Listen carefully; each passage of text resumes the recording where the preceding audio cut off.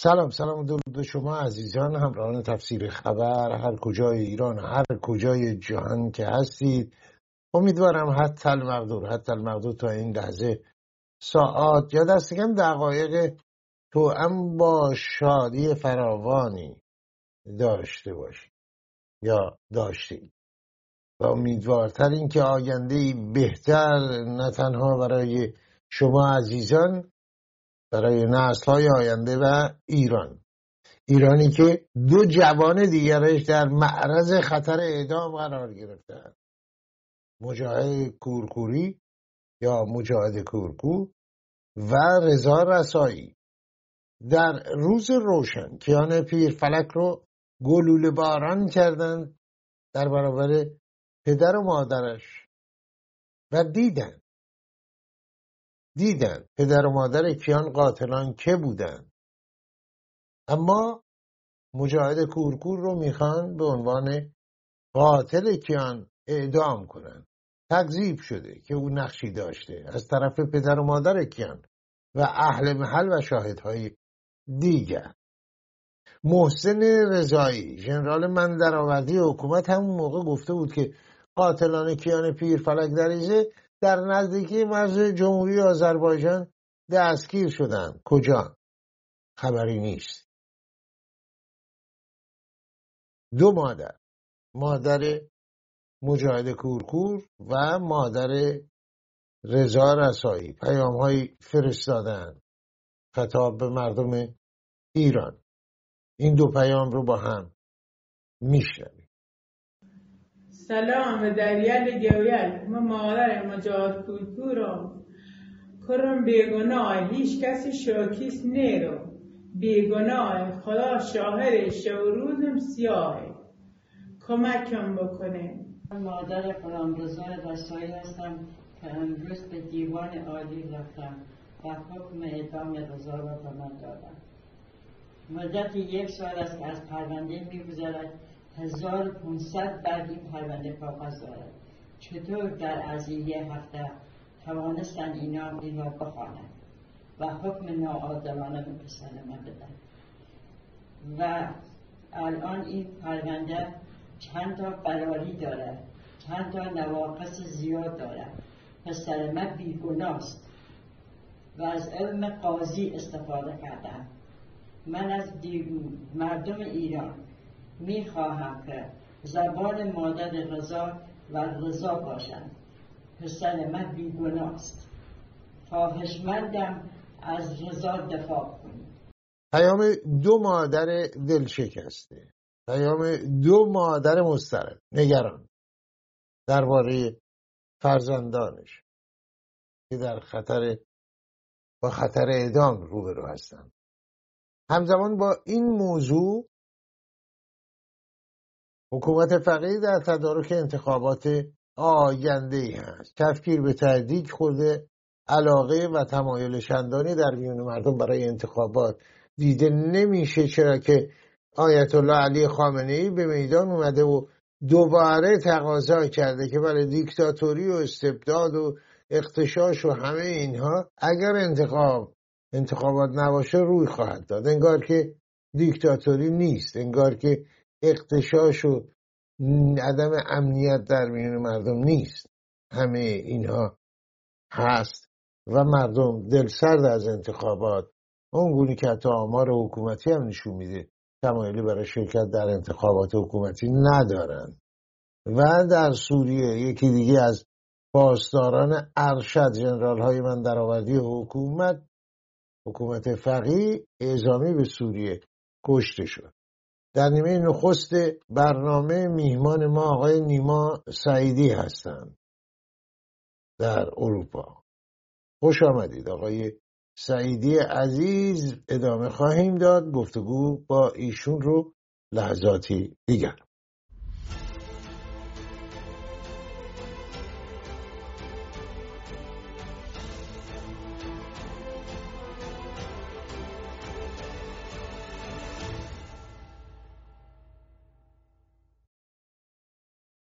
خوش آمدید دوباره به شما آقای نیما سعیدی، فعال سیاسی. با درودهای میهمانانه به شما جناب آقای چالنگی و مخاطبین و بینندگان این برنامه. خب آقای سعیدی، باز هم خطر اعدام 2 جوان ایرانی رو تهدید میکنه.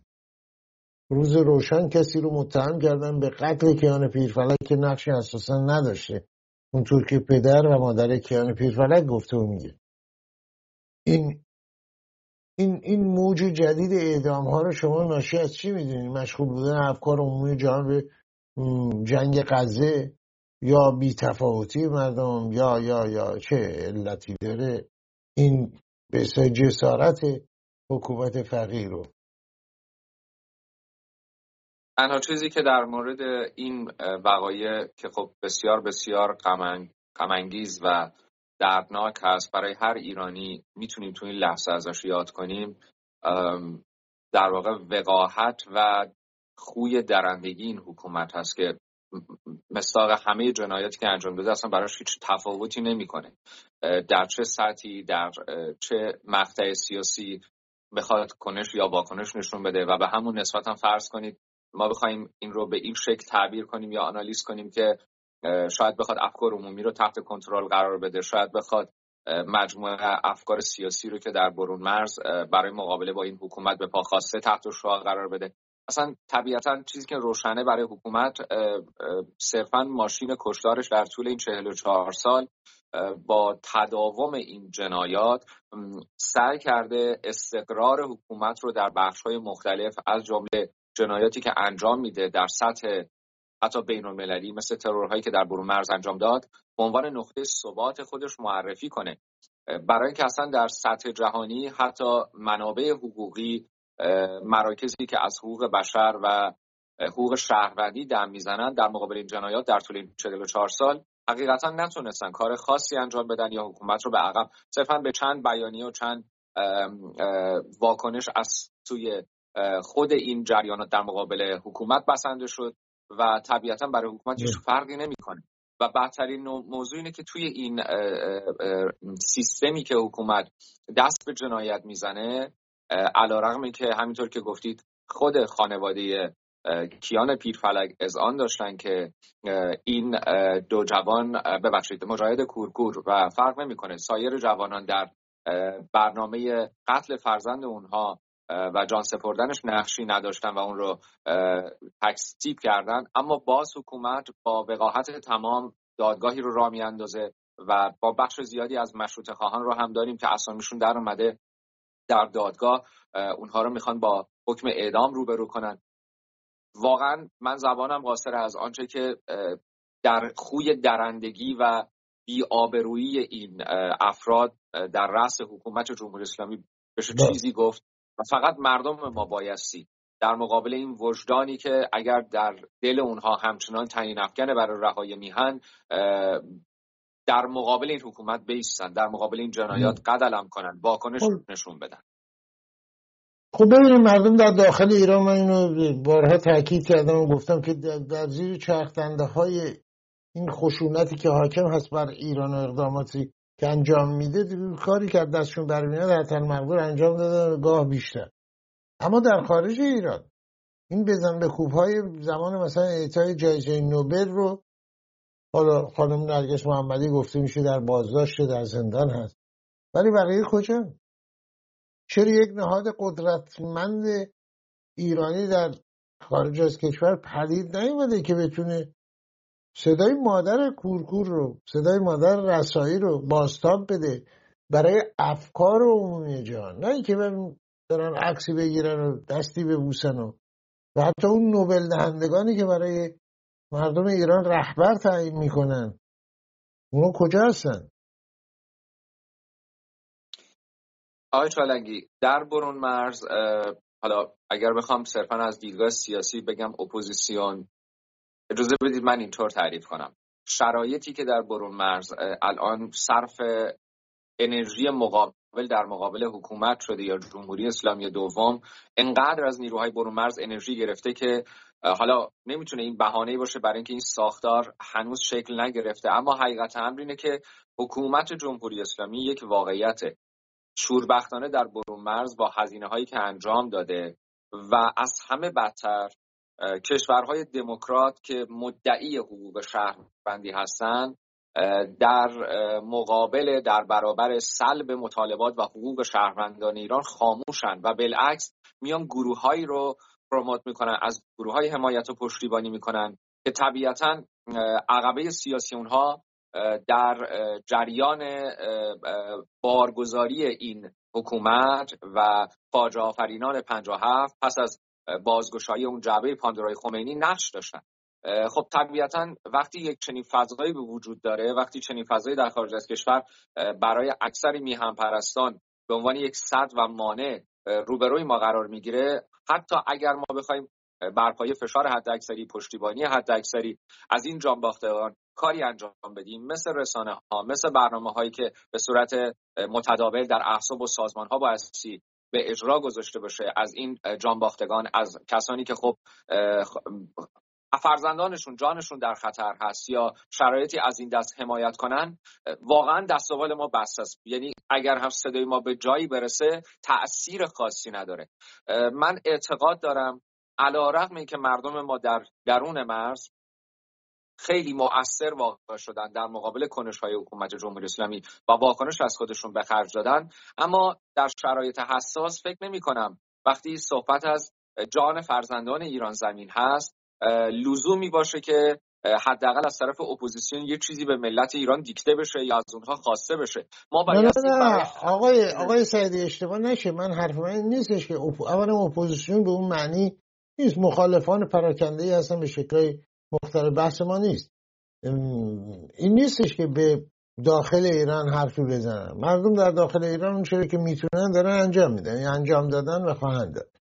بس مثلا این نهادهای بیرون، همین نیویورک تایمزی که یک صفحه مثلا اختصاص میده به چندین نفری که مورد نظر لابی های هستن در واشنگتن یا جاهای دیگه یا رسانه‌های دیگه، رسانه‌هایی که یک سال بیشتر به جمال خاشقچی میپردازن جنایتی که انجام شد، ولی نمیشه آیا اینا رو تحت تاثیر قرار داد؟ یه جای ایرانی‌ها با هم کنار بیان بگن آقا هموطن ماست، اصلا کاری به عقایدش نداریم، یه انسانه. اگه اونو به همون خطایی که راه خطایی که رفتن 57 وقتی اعدام کردن، یعنی کشتن، تیرباران کردن، به قتل رسوندن بر پشتبان مدرسه علوی، خب خیلی ها گفتن بله باید سریع‌تر هم باشه، وکیل بودن، روزنامه نگار بودن، نماز شکر به جا آوردن، فکر این نکردن که فردا نوبت خودشون هم ممکنه بشه. یه جایی چرا این حدید نمیاد بین ایرانیان؟ مشکل کجاست؟ که بگن مثلا افکار سیاسی به کنار، انسان ایرانی هموطن داره این ظلم آشکار، اینو یه کارش باید کرد، اعتراضی باید کرد، کاری کرد. چرا این پدید نمیاد؟ در خارج نه داخل بحث من نیست. مشکل اینجاست که شما اون پشتوانه‌ای که برای این اعتراض نیاز دارین در مجامع حقوقی و سیاسی یک پشتوانه مردمی بایستی باشه. ما مشکلیم با برخی از کشورهای دموکرات و حامی حقوق بشر این هستش که اول از اینکه اون کانال‌هایی رو که بایستی برای بازخواست و برای حقوق صرف شده مردم ایران در مجامع حقوق بشری و یا مجامع حقوقی راه اندازی کرد، یک پروسه بسیار پیچیده است که من فکر می‌کنم این صرفاً بایستی مسئولیت نهایی احزاب و سازمان‌ها باشه که ما در این مقطع هم بسیار نوپا و شاید تازه وارد این جریان سیاسی شدیم که بتونیم تاثیرگذار باشیم و هنوز اون نیرو و امکان لازم رو نداریم، چون که حقیقتاً گروه‌هایی که سالها پیش در خارج از کشور یا برای استقرار این حکومت یا برای ماندن این حکومت تلاش کردن، با هزینه‌ای که صرف کردن در مراحل مختلف موفقیت‌هایی داشتن که برای نیروهای ملی ایرانگرا و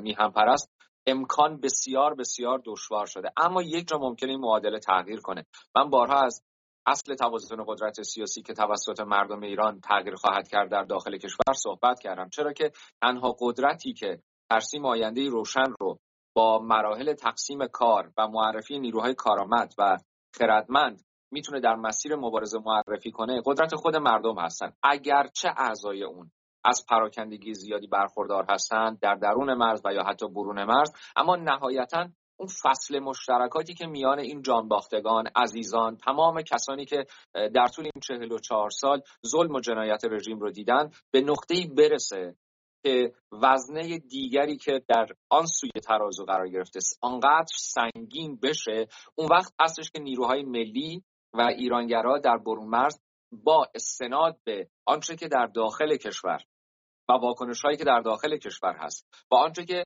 مربوط میشه به ایرانی‌های برون مرز در برون مرز، میتونن برای تاثیرگذاری روی این مراجعی که معمولاً هم بی‌طرف عمل نمی‌کنن شوربختانه تاثیر واقعی رو در نهایت بگذارن. اما یه مسئله دیگه‌ای هستش توی این جریان. بایستی سیاسیان ما، کسانی که در بخش‌های مختلف اپوزیسیون تلاش میکنن، هم و غمشون صرفاً تأثیرگذاری روی این مراجع نباشه، بلکه یارگیری و نفوذ روی این نهادها باشه که طبیعتاً این هم یک کار بسیار بسیار سیستماتیک و دقیقی رو با خودش به همراه خواهد داشت که فکر می‌کنم در حیطه احزاب و سازمان‌ها امروز در موردش بحث هست که چطور لابی کنن، چطور بتونن این نیرو رو پیاده کنن. اما شوربختانه بازم تکرار میکنم، نمیخوام این رو بگم، اما این یک واقعیت رو بایستی به مردم گفت. بسیار پیچیده است. زمانی که حکومت جمهوری اسلامی خیلی راحت قبل از اینکه ایده بیرون بیاد پول رو روی میز گذاشته و میتونه خیلی ها رو به صرف خیانت به سمت مملکت بخره. مشکل اونجاست. خب تاریخ خیانت هم که در ایران قطوره، بسیار قطوره متاسفانه. آقای سعیدی بفرمایید. ببینید در داخل کشور وضعیت به شکلی هست که حکومت خوب اینو دریافته و میدونه انتخابات پیش رو هست، تمایل چندانی نیست، حتی آمار حکومتی هم اینا رو گزارش میکنه تا جایی که آیت الله خامنه‌ای میاد و در واقع به نحوی ملتمسانه که بله انتخابات اگر نباشه اغتشاش خواهد شد، دیکتاتوری خواهد شد، انگاری که مثلا الان دیکتاتوری نیست یا بقیه موضوع و بسیار مهم هست. و از این حرف شما چطور ارزیابی میکنید؟ اساسا این حکومت نیازی به انتخابات داره؟ از نظر شما نیازی به مجلس داره؟ چه هست از نظر شما به عنوان یک فعال سیاسی این حکومت رو وقتی بخواید تعریف کنید به ما چه خواهید گفت؟ چه هست؟ در یک حکومتی که مبناش دیکتاتوری و فشار و زور و جنایت بوده و به عنوان یک حکومت توتالیتر شناخته شده، تقریبا در طول این 44 سال اگرچه تلاش کردن نقش مردم جمهوری یا جمهوریت رو به نحوی به نمایش بگذارن و شاید در دوره‌های انتخاباتی هم انجام شد در قالب انتصابات که از پیش همه چی تعیین شده بود، اما اوج این جریان پس از جریان سید خندان خاتمی و موسوی و واکنش مردم که پایانی بود برای کار اصولگرایان و یا حتی اصلاح طلبان که فریاد زدن، نمونه‌ای بود از آنچه که حکومت در طول این سالها تکرار کرد، چه در بخش انتخابات مجلس شورای اسلامی و چه در بخش انتخاب رئیس جمهور. و حتی زمزمه‌هایی شنیده شد که شاید اصلا نیازی نباشه رئیس جمهور دیگه در رأس کار باشه. الان هم که از همه عجیب‌تر اینه که خود علی خامنه‌ای در رکاب کسانی گام برمی‌داره که برای بازماندن حکومت انتخابات رو راه حلی می‌بینه برای رفع مشکلات جامعه و با در واقع فصاحت و پلیدی که از او ما تا به امروز دیدیم، مشکلات اقتصادی سیاسی جامعه رو در یک بخش برای شرکت و حضور در انتخابات خلاصه کرده، در حالی که حتی در این مقطع من شنیدم در بخش‌های مختلف خود شورای نگهبان برصدد هستن برای که جلوی این آبروریزی رو بگیرن، چون مشروعیتی پیش مردم ندارن، یک انتصابات در واقع نمایشی، اون هم به صورت مجازی از طریق اینترنت برگزار کنن، چون واقعا میدونن این مشروعیت نه در داخل کشور هست و طبیعتاً با توجه به اقداماتی که در منطقه انجام میده و اون بی‌نظمی و توازن قوایی که در منطقه به راه انداخته حکومت جمهوری اسلامی و رسیدن به ساعت صفر، این مشروعیت رو در سطح بین‌الملل هم از دست داده. اما وظیفه ما چیست؟ کسانی که در حیطه اپوزیسیون هستن. بارها ما صحبت از تحریم انتخابات کردیم، به انتخابات نگفتیم و از مردم خواستیم، در این رابطه آگاهی دادیم، اما این کافی نیست. مشخص شدن خطوطی که عدم شفافیت این حکومت رو در سطح بین الملل، یعنی آنچه که در پرسش قبلی شما بود، بایستی در برونمرز در قبال حکومت‌های دموکرات که بعضا به صورت ناظر در جریان این انتصابات حضور دارند یا مشروعیت این حکومت رو در نهایت پس از این انتصابات میپذیرند، مشخص از طرف اپوزیسیون و نهادهایی که حداقل در این طیف هستند روشن کرد و به اونها گفت که اگر ما مشروعیت این حکومت رو زیر سوال میبریم، طبیعتاً ساختار این حکومت و دستگاه‌های سیاسی تعریف شده اون و دیپلماسیش رو هم زیر سوال میبریم، مثل سفارتخانه‌ها، مثل برنامه‌های سیاسیش، مثل امور روابط خارجیش، مثل معادلات و معاملاتش، و اینها هیچ کدوم چون از طرف مردم ایران و از خواست و دیدگاه و نظر ملت ایران ناشی نشده، همه اینها طبیعتاً زیر سوال رفته و هیچ گونه مشروعیتی نداره و به همین نسبت هم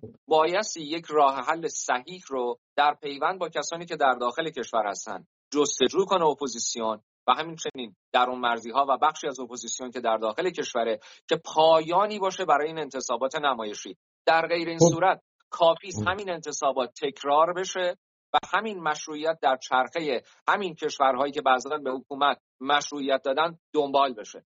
در واقع در رو همین پاشنه خواهد چرخید شوربختانه. خب ببینید، شما میگید باید گفت به اینها، این رو گفت، اون رو گفت، همه اینها.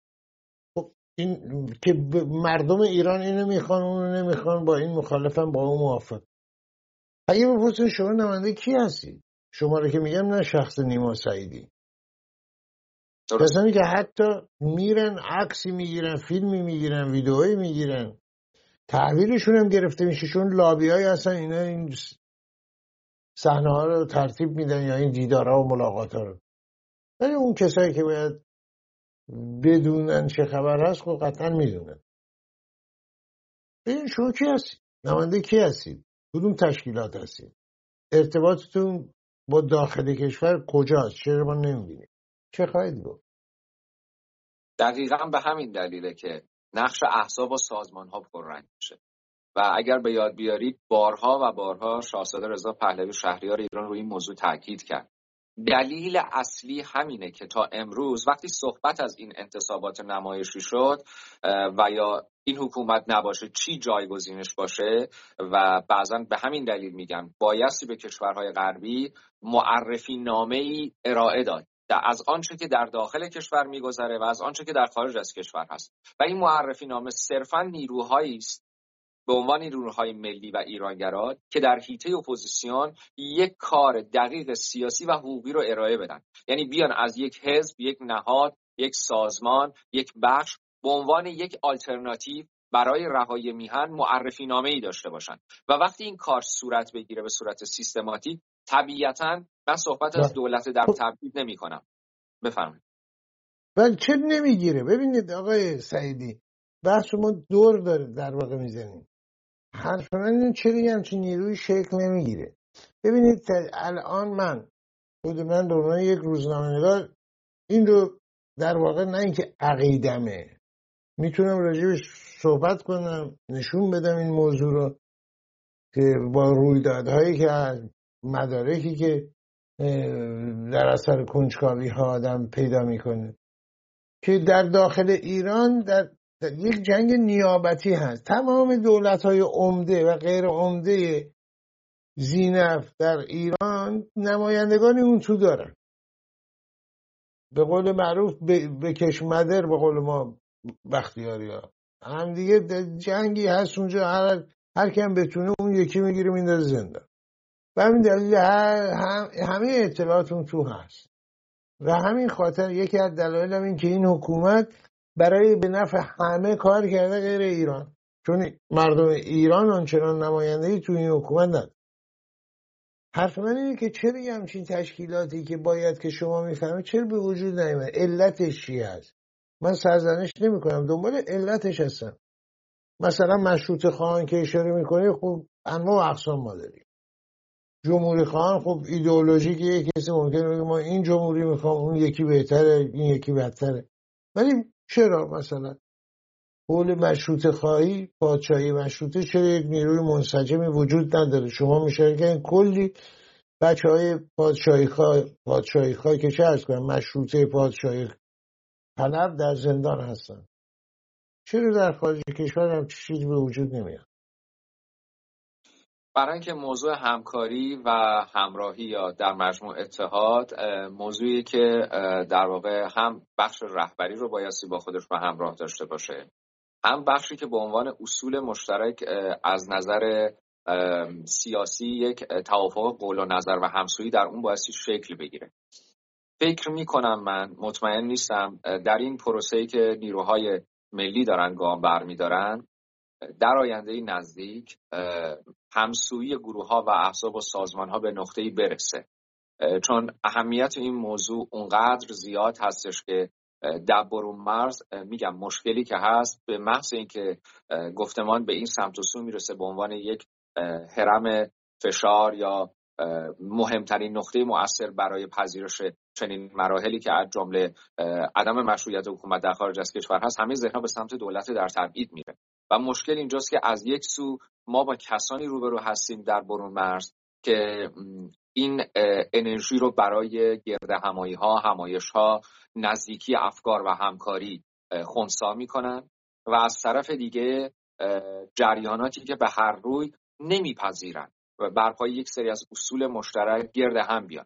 اما خب وقتی این زمان سپری میشه، من میتونم با قاطعیت سر جریان شورای ملی تا امروز که شاید 12 سال 14 سال گذشته این رو بگم که هنوز برخی از افراد هستن با همون نسبت فکری به آینده ایران نگاه میکنن، اما خوشبختانه نیروهایی هم در طیف راست طرفدار نظام مشروطه و پادشاهی هستن که به هر روی نگاه اونها به این فصل مشترکات نزدیکتر شده. یعنی حداقل روی مبنایی که اصول مشترک رو، نقاط همکاری رو به هم نزدیک کنه بیشتر دریافتن و روی این مسائل دارن کار میکنن. اما خب خیلی پیچیده است آقای چالگی، این یک واقعیته. این مسئله نیستش که شما در هر جای دنیا بخواید اپوزیسیون رو، اون هم در مقابل یک چنین حکومتی که گفتم صرفا دیکتاتور نیست، صرفا توتالیتر نیست، جنایت، همه ابعاد و القاب برای این حکومت به نظر من لایقه. یعنی واقعا با یه حکومت عجیب و غریبی روبرو هستیم و دستهای پشت پرده و کشورهایی که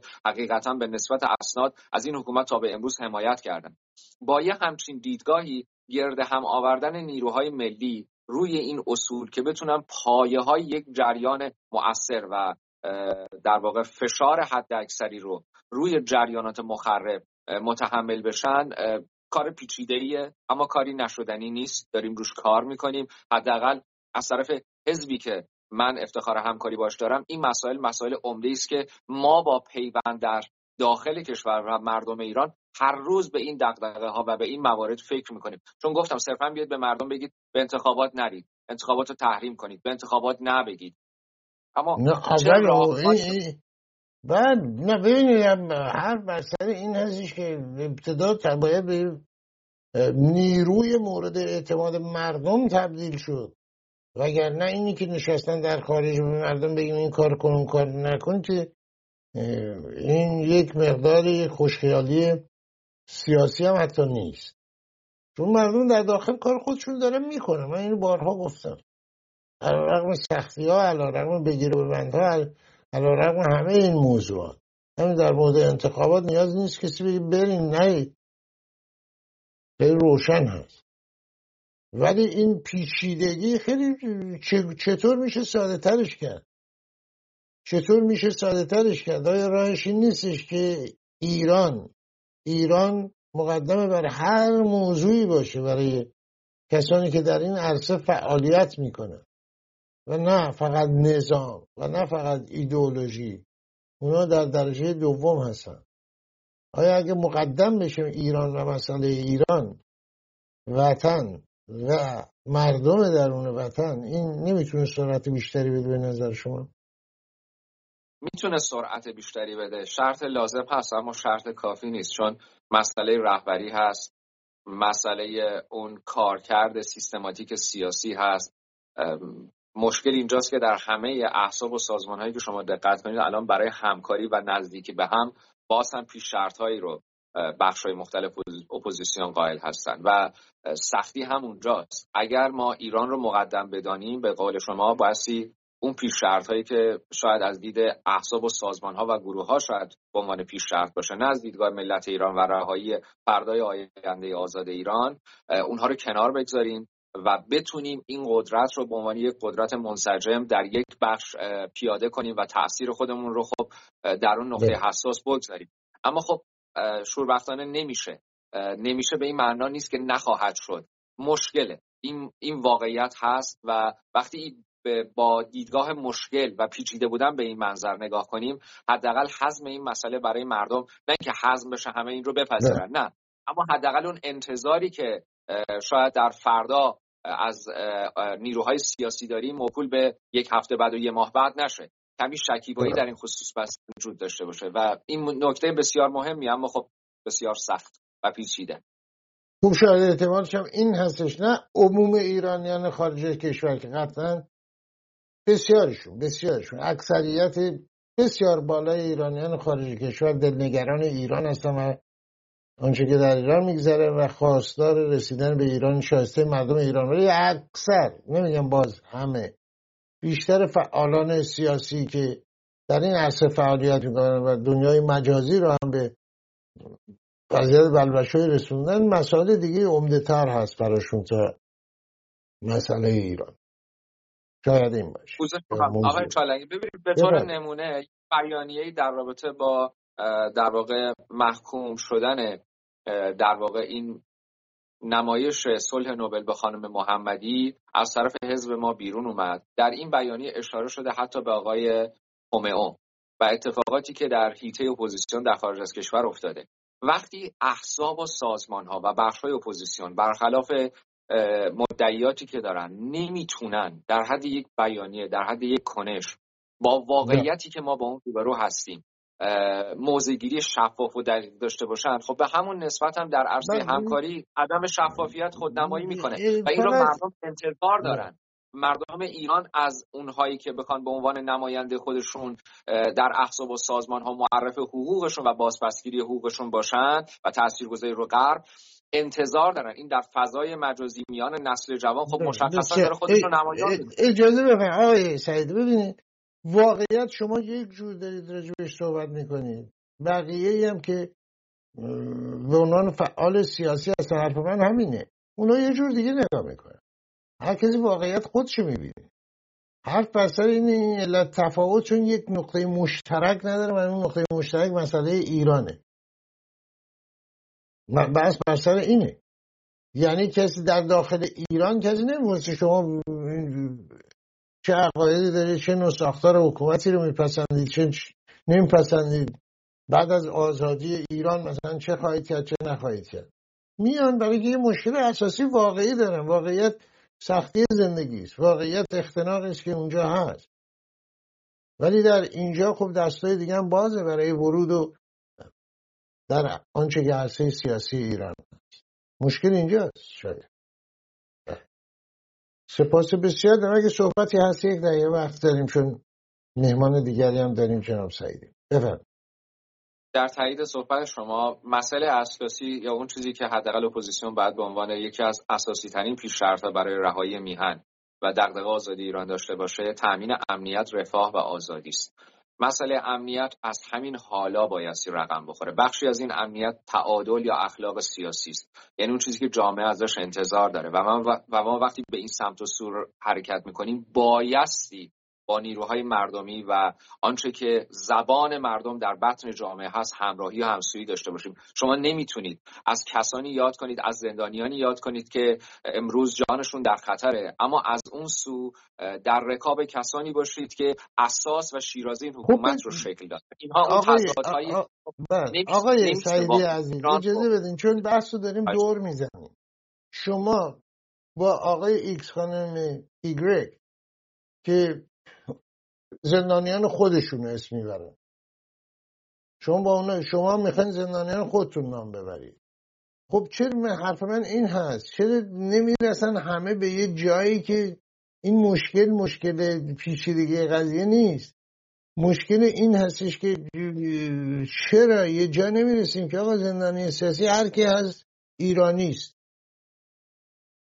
یعنی از اونا توقع ندارید چرا با افراد همراه خودتون یه تشکل قدرتمندی مثلا تا به حال پدید نیامده؟ مشروطه خواهان مثلا، همین شما خود شما اشاره میکنید.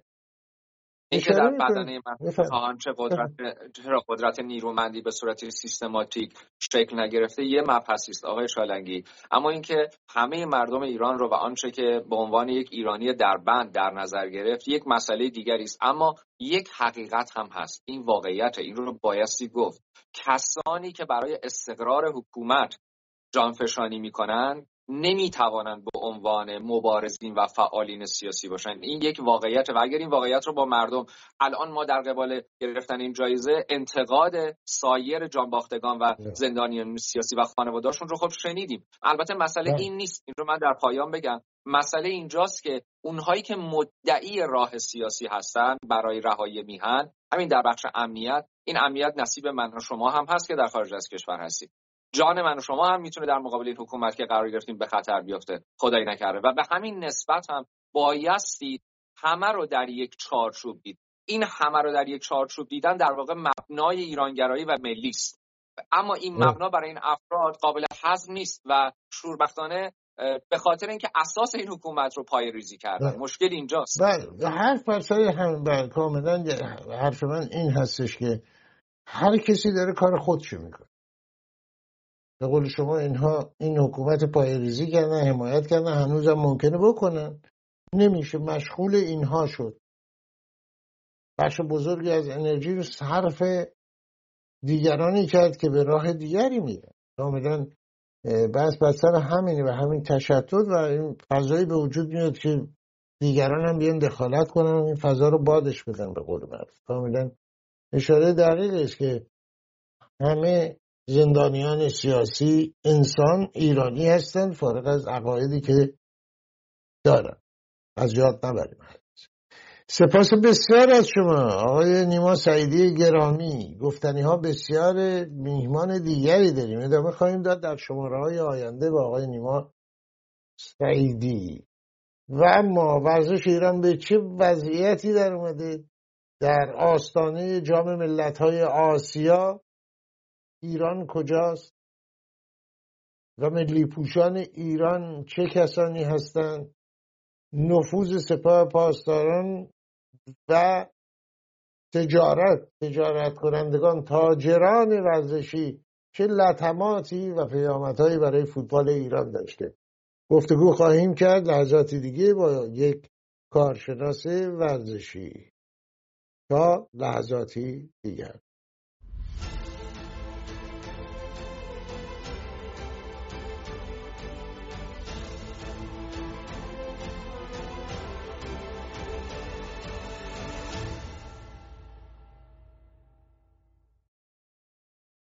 میهمان ما آقای مهرداد امین شیرازی هستند، فوتبالیستی که پیشتر در زمین فوتبال برای دارایی و استقلال تاج سابق توپ زده به قول مفسران گرامی فوتبال و ورزش و برای تیم جوانان ایران، تیم ملی جوانان، تیم امید ایران و تیم ملی فوتبال ایران هم بازی کرده.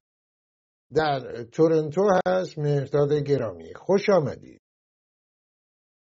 درود بر شما آقای چالنگی و بینندگان برنامه شما در سراسر دنیا، در خدمتتون هستم. خب مهرداد جان بفرمایید، الان شما نشستین در تورنتو که میدونم رصد میکنین فوتبال ایران و در جزئیاتش هم حتی دقیق هستین. در آستانه جام ملت‌های آسیا به ما چه خواهید گفت؟ چه تیمی قراره بره و واقعا تیم جام آسیا نه ملت‌های آسیا است گفتم، بعد تیمی واقعا نمایندگی ملت ایران هست؟ چه هست تیمی که انتخاب شده یا میشه؟ ارشد به خدمتتون که بعد از این سال هاست به این شکلی که فوتبال ما غیر ایرانی و غیر اخلاقی و غیر فرهنگی داره اداره میشه در نام قالب تیم جمهوری اسلامی، سال هاست به این شکله. رفته که بر مردم آگاه شدن و این وضعیت از گذشته بیشتر نمود پیدا کرد، مخصوصا در خیزش انقلابی مردم عزیزمون در انقلاب مهسا امینی در جام جهانی 2022 مردم ما یک پارچه بر علیه این تیم شدن. برشبت به خدمتتون، تیم جمهوری اسلامی و امنیتی ها و حراستی هاست.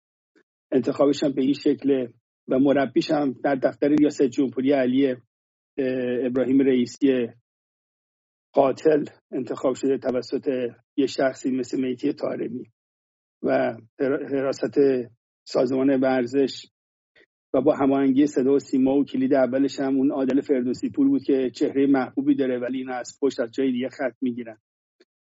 به این شکل هستش که از اون روز به بعد که بر مردم مشخص‌تر شد این تیم جمهوری اسلامی، تیم ملی ایران نیستش که به 3 سالهای گذشته. ما در اون دفعه اگه یادم هست آقای چانگی با شما مسابقه کردیم، ایران 2 بار بیشتر تیم ملی نداشته، تیم ملی واقعی نداشته. یکی در زمان شاهدما پرویز دهداری بود، یکی هم واقعا در زمان 2018 که آقای کارلوس کیروش اومد تیمو یه دست کرد و یک پارچه کرد. واقعا اون تیم ملی بود که مربی انتخاب کرده بود. اون زمانم که آقای دهداری بود، چه در زمانی که در جمهوری اسلامی مربی کردن که در زمان شاهنشاه آریامه بود، ایشون واقعا اون تیم ملی واقعی مردم بود. مردم ایران پشت به تیم ملی کردن یا همون تیم جمهوری اسلامی. این تورنمنتی هم که در پیش روه تمام همون بازیکنایی که اشهاد خدمتتون روشون هم مردم برگردوندن با این حراستی و امنیتی ها به خاطر همین پادشاهی کذایی هماهنگ شدن. همونا رو اگه توجه بفرمایید دوباره با 1-2 تا تغییر که امیر قلعه‌نویی هیچ گونه در انتخاب اینا هیچ گونه دخالتی نداره و الان بحث پاداش هستش. الان جام ملت‌ها که در پیش هستش، جمهوری اسلامی یک جوری کرده در فضای مجازی همه چیز رو کرده به روز و از این ور به اون ور ادامه میده. یک جریانی اتفاق میفته، مردم ما رو تحت تاثیر قرار میده، بعد اونو میزنه کنار با اون مدیاش و با اون عوام فریبیاش و همینجوری ادامه میده این رژیم ننگینشون. سوالی است در خدمتتون. خب آقای پرویز دهداری در شاهین آبادان بازی می‌کرد، تیم ملی بازی کرد و یکی از چهره‌های فراموش نشدنی فوتبال ایران، هم بازی‌های گرامی او در هر کجا هستن تندرست باشن، جناب علی پورجانکی گرامی و ارجمند و بقیه عزیزانی که هم بازی‌های او در شاهین آبادان بودن. البته در 1978 تیم ملی ایران برای اولین بار به جام جهانی رفت. جناب حشمت مهاجرانی مربی تیم ملی فوتبال ایران بود. بفرمایید که آقای امین شیرازی، بازیکنانی هستن که برای تیم‌های خارجی بازی میکنن و درآمدهای خوب متناسبی هم دارن که شایسته‌اش هستن، به خاطر بازیشون لابد انتخاب شدن بدون تردید، چون اونجا دیگه از این شوخیان نیست یا از این فسادی که شما اشاره کردین شوخی نیست، به یک معنا نیست. بعد اینها در ایران هم مثل این که یک مقداری بدبستون‌هایی هست، نیست؟ یه پورسانتی میگیرن، یک دلالی هست.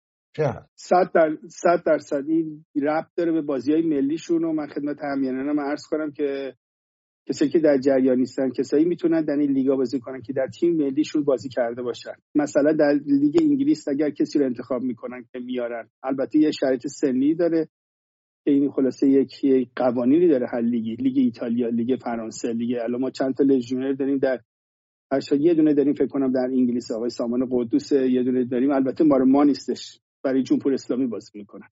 ببخشید من دارم چون عنوان ایرانی دارم من خدمتتون. آقای میتی طارمی ارشد به خدمتتون جهان بخش در لیگ هلند بازی میکنه. این قوانین این لیگ شما باید 80 تا 85% بازی ملیتون انجام بدید. یه موردی که هستش که اگر شما بازی‌ها رو اگه انجام بدین و میان اون ایجنت‌ها و اون باشگاه‌ها میان شما رو رصد میکنن و بر اساس اون چارتی که دارن شما رو به اصطلاح خریداری میکنن برای یک قوانینی داره. اون قوانین به درستی در کشور اون مثلا مثل انگلستان و هلند اجرا میشه، ولی در ایران به هیچ عنوان نه حرفه‌ایه نه نیمه حرفه‌ای مافیاییه. یعنی شما وقتی راجع به فوتبالیستی که از ایران خارج میشه اصلا میشه یک آدم دیگه، یک شخصیت دیگه. به خاطر همین وقتی که میرن و لیگای دیگه اینا مجبورن بعد دوباره برای تیم ملی بازی کنن. اگه برای تیم ملی بازی کنه یکیشون آقای سردار آزمون هستش. مثلا به عنوان مثال میگم این قوانین فیفا دیت دارن که همیانان هم حتما میدونن. اون روزا رو درخواست میکنن ملی‌ها بر اساس بازی‌ها و تورنمنت‌ها مثل جام جهانی، جام ملت‌ها و این بازیکن‌ها دوباره برمیگردن به اردوشون. حالا خواستم خدمتتون عرض کنم این لیگایی که شما فرمودین که الان بحث خصوصی‌سازی شده، فوتبال ما اصلا خصوصی نیست، فوتبال ما دولتیه، فوتبال ما مافیاییه، فوتبال ما بودجه‌اش از جایی میاد که همون جوری که سپاه رو اداره میکنن مافیای اقتصادی رو اداره میکنن. در فوتبال اروپا و اون فوتبالی که ما داریم از این لژیونر رو میبینیم بسیار متفاوته و اینا وقتی به اونجا مهاجرت میکنن و اونجا بازی میکنن حالا یه موقع 5 سال میمونن، 6 سال میمونن، مالیات و همه چی بر اساس قرارداد انجام میشه، ولی در ایران بر اساس اون روابط کثیف و زده‌بندی که وجود داره که اون در خدمتتون هستم خیلی بحث طولانی هستش. ما فوتبال حرفه‌ای نداریم، فوتبال مال مردم ما نیست، فقط مردم ما ببخشید سیاهی لشکر این فوتبال است. خب این تاجران به فوتبال به هر حال به سودشون هست که بهترین فوتبالیستا رو انتخاب کنن، چون بعدا میتونن گرونتر بفروشن. این کارو میکنن یا نه بر اساس ضوابط دیگه ای انتخاب میکنن؟ ارشد خدمتتون مسلما بر اساس اون خواستای فنی اون باشگاه هستش و کلا فوتبالیستای ایران مخصوصا فوتبالیستای این قسمت از آسیا خیلی ارزون برای اروپایی و دیگر کشورها به اصطلاح تموم میشه. در کشورهای حاشیه خلیج فارس هم به این شکل هستش. فقط چیزی که هستش این قسمتی که این همه ما بازیکن خارج از کشور داریم، این در زمان اون 7-8 سال مربیگری آقای کارلوس کیروش بود. قبلا ما رژیونر داشتیم مثل آقای علی دایی، مثل کریم باقری، مثل خداداد عزیزی و مهدی مهدوی‌کیا و اینا بازیکنان شایسته بودن، نه که بازیکن شایسته نبودن. ولی آقای کارلوس کیروش اومد یه سیاستی رو به خرج دادید. فوتبال لیگ ایران خیلی ضعیفه، خیلی سطحش پایینه، علاوه لیگی خیلی استاندارد لیگ ایران در آسیا لیگ 7م آقای چالنگی. اینا رو وادار میکرد که برن قراردادهای ارزون خارجی بگیرن، مثل این آقایی که کاپیتان الان اصفهانی، آقای اسمش هم الان من یادم بیاد خدمتتون عرض میکنم، ایشون رو مجبور میکردن که برن از ایران خارج از ایران بازی کنن، به لیگ‌های اروپایی بازی کنن، هر تا ارزون که اون قابلیت رو داشته باشن وقتی در سطح جام جهانی میرن بازی میکنن اون استاندارد رو داشته باشن، در سطح بین‌المللی داشته باشن. به این خاطر اینا رو خیلی وادار میکرد، با همشون صحبت میکرد، با اروپایی‌ها در تماس بود و شاید به خدمتتون به این بود که ما تعداد بازیکن لژیونرمون مثل سردار آزمون اونو و شاید به خدمتتون این احسان حاج سفیر خواستم خدمتتون عرض کنم که دوره برگشت به ایران به این خاطر بود. یعنی به هر حال بازیکنایی که هستن در تیم ملی اینا بازیکن شایسته ترین فوتبالیست هستن یا اینکه نه 4 تاشون سفارش شده امام جمعه این بله الان دارم خدمتتون عرض میکنم. این داشتم خدمت از در لیگ ایران در تا زمانی که آقای کارلوس کیروش بود و اون چند سالی که مربیگری کرد و تجربه کرد کسب کرد، 2 بار با تیم ملی ایران به جام جهانی رفت، 1 بارم خود ایرانی‌ها جام جهانی قطر که رفتن بعد ایشون رو بردن. خیلی جالبه. ولی چیزی که هستش در زمان اون ایشون با انتخاب فنیش انتخاب می‌کرد و خیلی سال به جایی کردیم جناب چهارلنگی. ولی الان در زمان امیر قلعه نویی همش سفارشیه، همش حراسیه، به خاطر اینا همه اینا بازی کردن، سرود جمهوری اسلامی رو خوندن، پشت به انقلاب مهسا کردن، دهنکجی به مردم کردن و مردم پاسخشون رو دادن و شادی کردن در مقابل بازی انگلستان و باختایی که به وجود اومد در جام جهانی به 2022.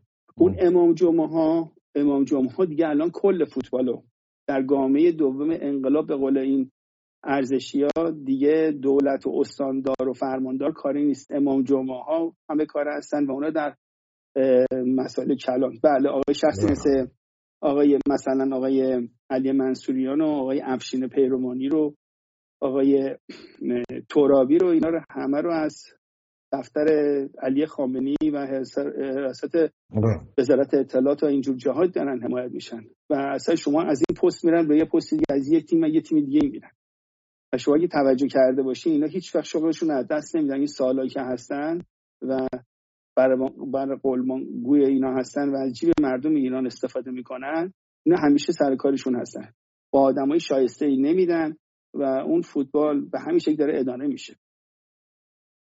خب میبخشید جناب بینندگان عزیز، اگه بیان بگن مهرداد خان شما برنامه‌تون فوتبال ایران، رئیس فدراسیون فوتبال ایران، آخرین رئیس فدراسیون فوتبال ایران قبل از انقلاب آقای آتابایی بود نیست؟ آقای پرویز کامبیز آتابایی. آتابایی. بله آقای کامبیز آتابایی بود، معذرت میخوام. بله آقای کامبیز آتابایی. بله. البته ایشون اگر اشتباه نکنم پیش از اون هم رئیس فدراسیون اسطوانی یا اسطوانی بود و دوران بسیار درخشانی بود اون دوران. ایشون قطعا معذرت میخوام جناب آتابایی در 5 فدراسیون با حفظ سمت که رئیس تشریف دفتر اعلیحضرت بودن، من شاید به خدمتتون، ایشون 5 تا فدراسیون فوتبال رو با حفظ سمت اداره میکنن که یکیش هم فدراسیون فوتبال. بله. در دفتر مخصوص چه مسئولیت داشته من دقیقا نمیدونم، ولی درست بشن در دوران درخشانی بود در فدراسیون فوتبال. یادم هم هست مناظره یا صحبت مصاحبه‌ای که دوست دیرینه و گرامی استاد ارجمند جناب ایرج یا حبیب روشنزاده با ایشون داشت در اون سالها، چه اون مناظره و مصاحبه درخشانی بود. اگه بیان بگن که مهرداد خان فدراسیون فوتبال از شما، رؤوس برنامه‌تون چیه؟ کارهای اولیه که خواهید کرد چه خواهید کرد؟ ارشد خدمتتون رو من چون شما رفتین به پیش از زمان شاهنشاهریامه، بعد مجبورم ناگزیر بعد یه گریزی به تاریخ بزنیم برگردم بیام. فقط این گریزتون کوتاه باشه، 2 دقیقه. کوتاه میگم خدمتتون. در جمهوری اسلامی غیر ممکنه. اول نظام جمهوری اسلامی بعد بره فرهنگ مردم تغییر پیدا کرده، نظام اقتصادی بعد تغییر کنه، نظام آموزشی تغییر کنه، بعد اون موقع میشه که شما بری یه کاری انجام بدید. البته خدمت شما هم من سوال کردیم و من در مقامی نیستم که بخوام رئیس فدراسیون بشم، ولی من رئیس فدراسیون هم سراغ دارم برای رژیم آینده.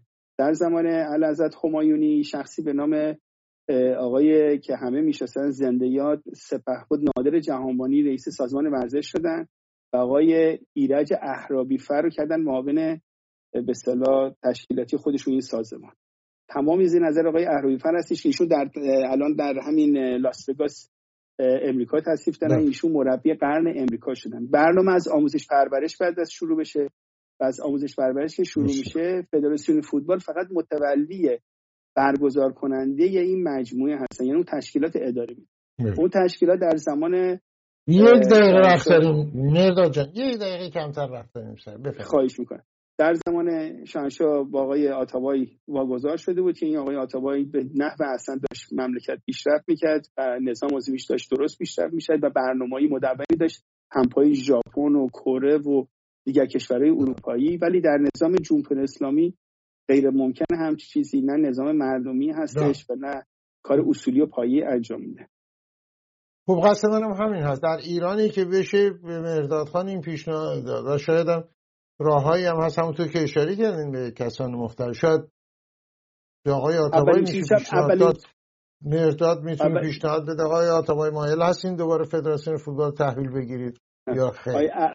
آقای اول چیزی که هستش باید خصوصی سازی شه. این خصوصی سازی که میشه بسیار عالی میشه. سپاس بسیار داریم آقای مهرداد امین شیرازی. به امید دیدار در شماره‌های آینده تفسیر خبر و احتمالاً در جریان مسابقات جام ملت‌های آسیا. امیدواریم که باز هم با ما باشید. به پایان برنامه رسیدیم. این برنامه رو تقدیم می‌کنیم به همه عزیزانی که در راه اطلاع ورزش ایران تلاش کردند، آنها که رفتند، آنها که هستند. با امید به فردایی بهتر با برآمدن آفتاب از فراز البرز و تابشان بر فلات ایران زده. روزگارتان خوش، تندرستیتان پایدار باد. ایران هرگز نخواهد